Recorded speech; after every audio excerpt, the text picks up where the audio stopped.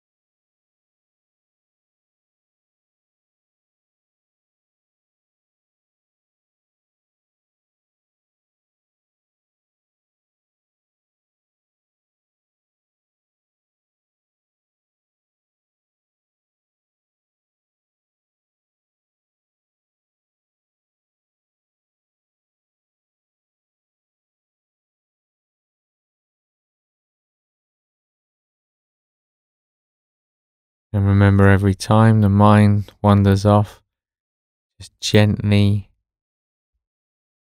noting it, adding the second layer if you feel comfortable, the third layer if you feel comfortable, and then gently coming back to the breath again.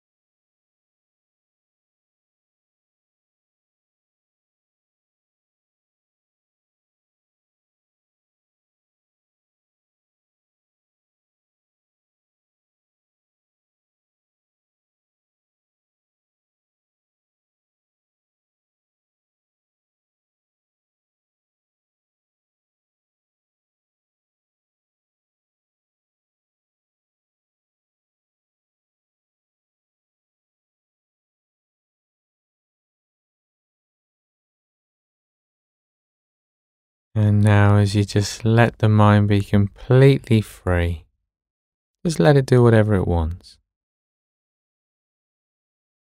before then settling back into the space around you.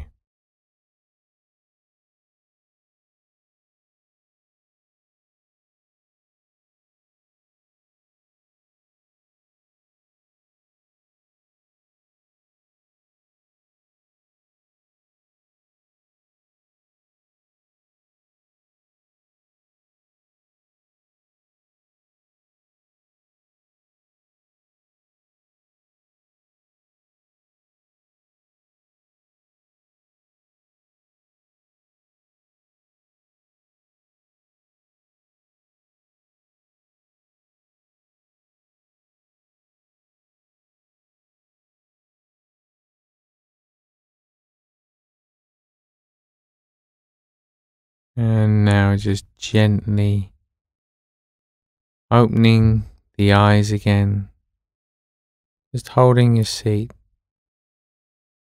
appreciating that moment of stillness and quiet in the day before you get on with whatever's coming next. And throughout the day today, And look for opportunities to just pause and witness the world around you. It might be in a train station, or on a bus, or it may be walking down the street. Not stopping in a really obvious way and sort of looking at people, but just sort of taking in the space around you. Most of us live in a very sort of busy world, lots of people, and we're normally caught up in it. So we don't really see it from that angle, that different perspective, because we're so caught up in it. But by just pausing, just take a moment, lean against the wall, and just notice how people are moving around, what's going on, how busy things are, how caught up people are in their own thoughts. And there's something about that direct experience of seeing it that starts to change our own relationship with our thinking and our feeling as well. I'll see you back here tomorrow for day 9.